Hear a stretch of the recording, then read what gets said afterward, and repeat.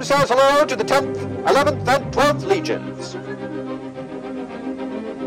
Hardening up to the task at hand, while waiting for action, they are putting into their training everything they've got.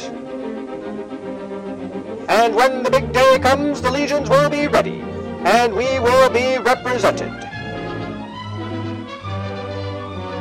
Just one look at these tireless, brave men will convince you that the tide of the war is changing. Rome should be proud that their destiny lies in the hands of these young men. Their weapons? A humble short sword called a gladius.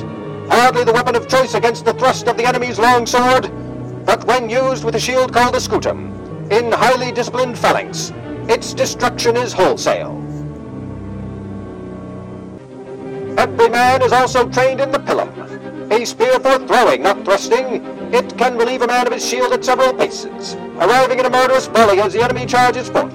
Every man eats and sleeps with his weapons and armor. War comes at a moment's notice.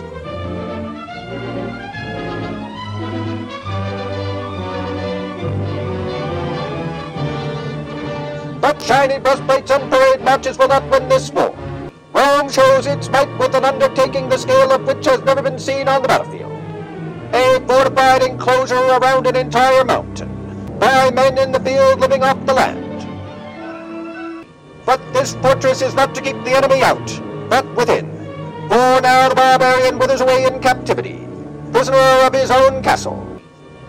Stunned by Caesar's stealth and industry, outmaneuvered by an enemy mobile force, the barbarian gets weaker, as the Roman jailers get stronger.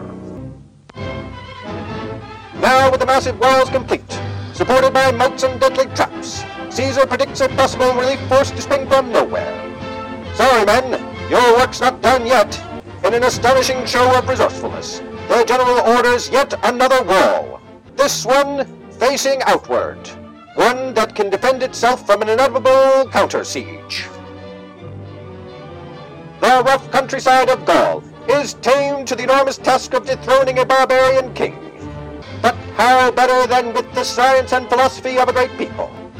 Fighting with every weapon we have, we will bring light to this forbidding land with Rome's great growing beacon of civilization. The feverish pace of construction is matched only by Vercingetorix's growing desperation, as he awaits the fate of his people. But as the days pass, the air of battle grows. Who shall strike first? Let us not forget that Gaul's 80,000 strong, as they grow more and more desperate. Or the incoming relief force, ready to emerge from the dark forests. Caesar is playing a dangerous game, but with the stakes this high, we could ask for no better leader of Rome.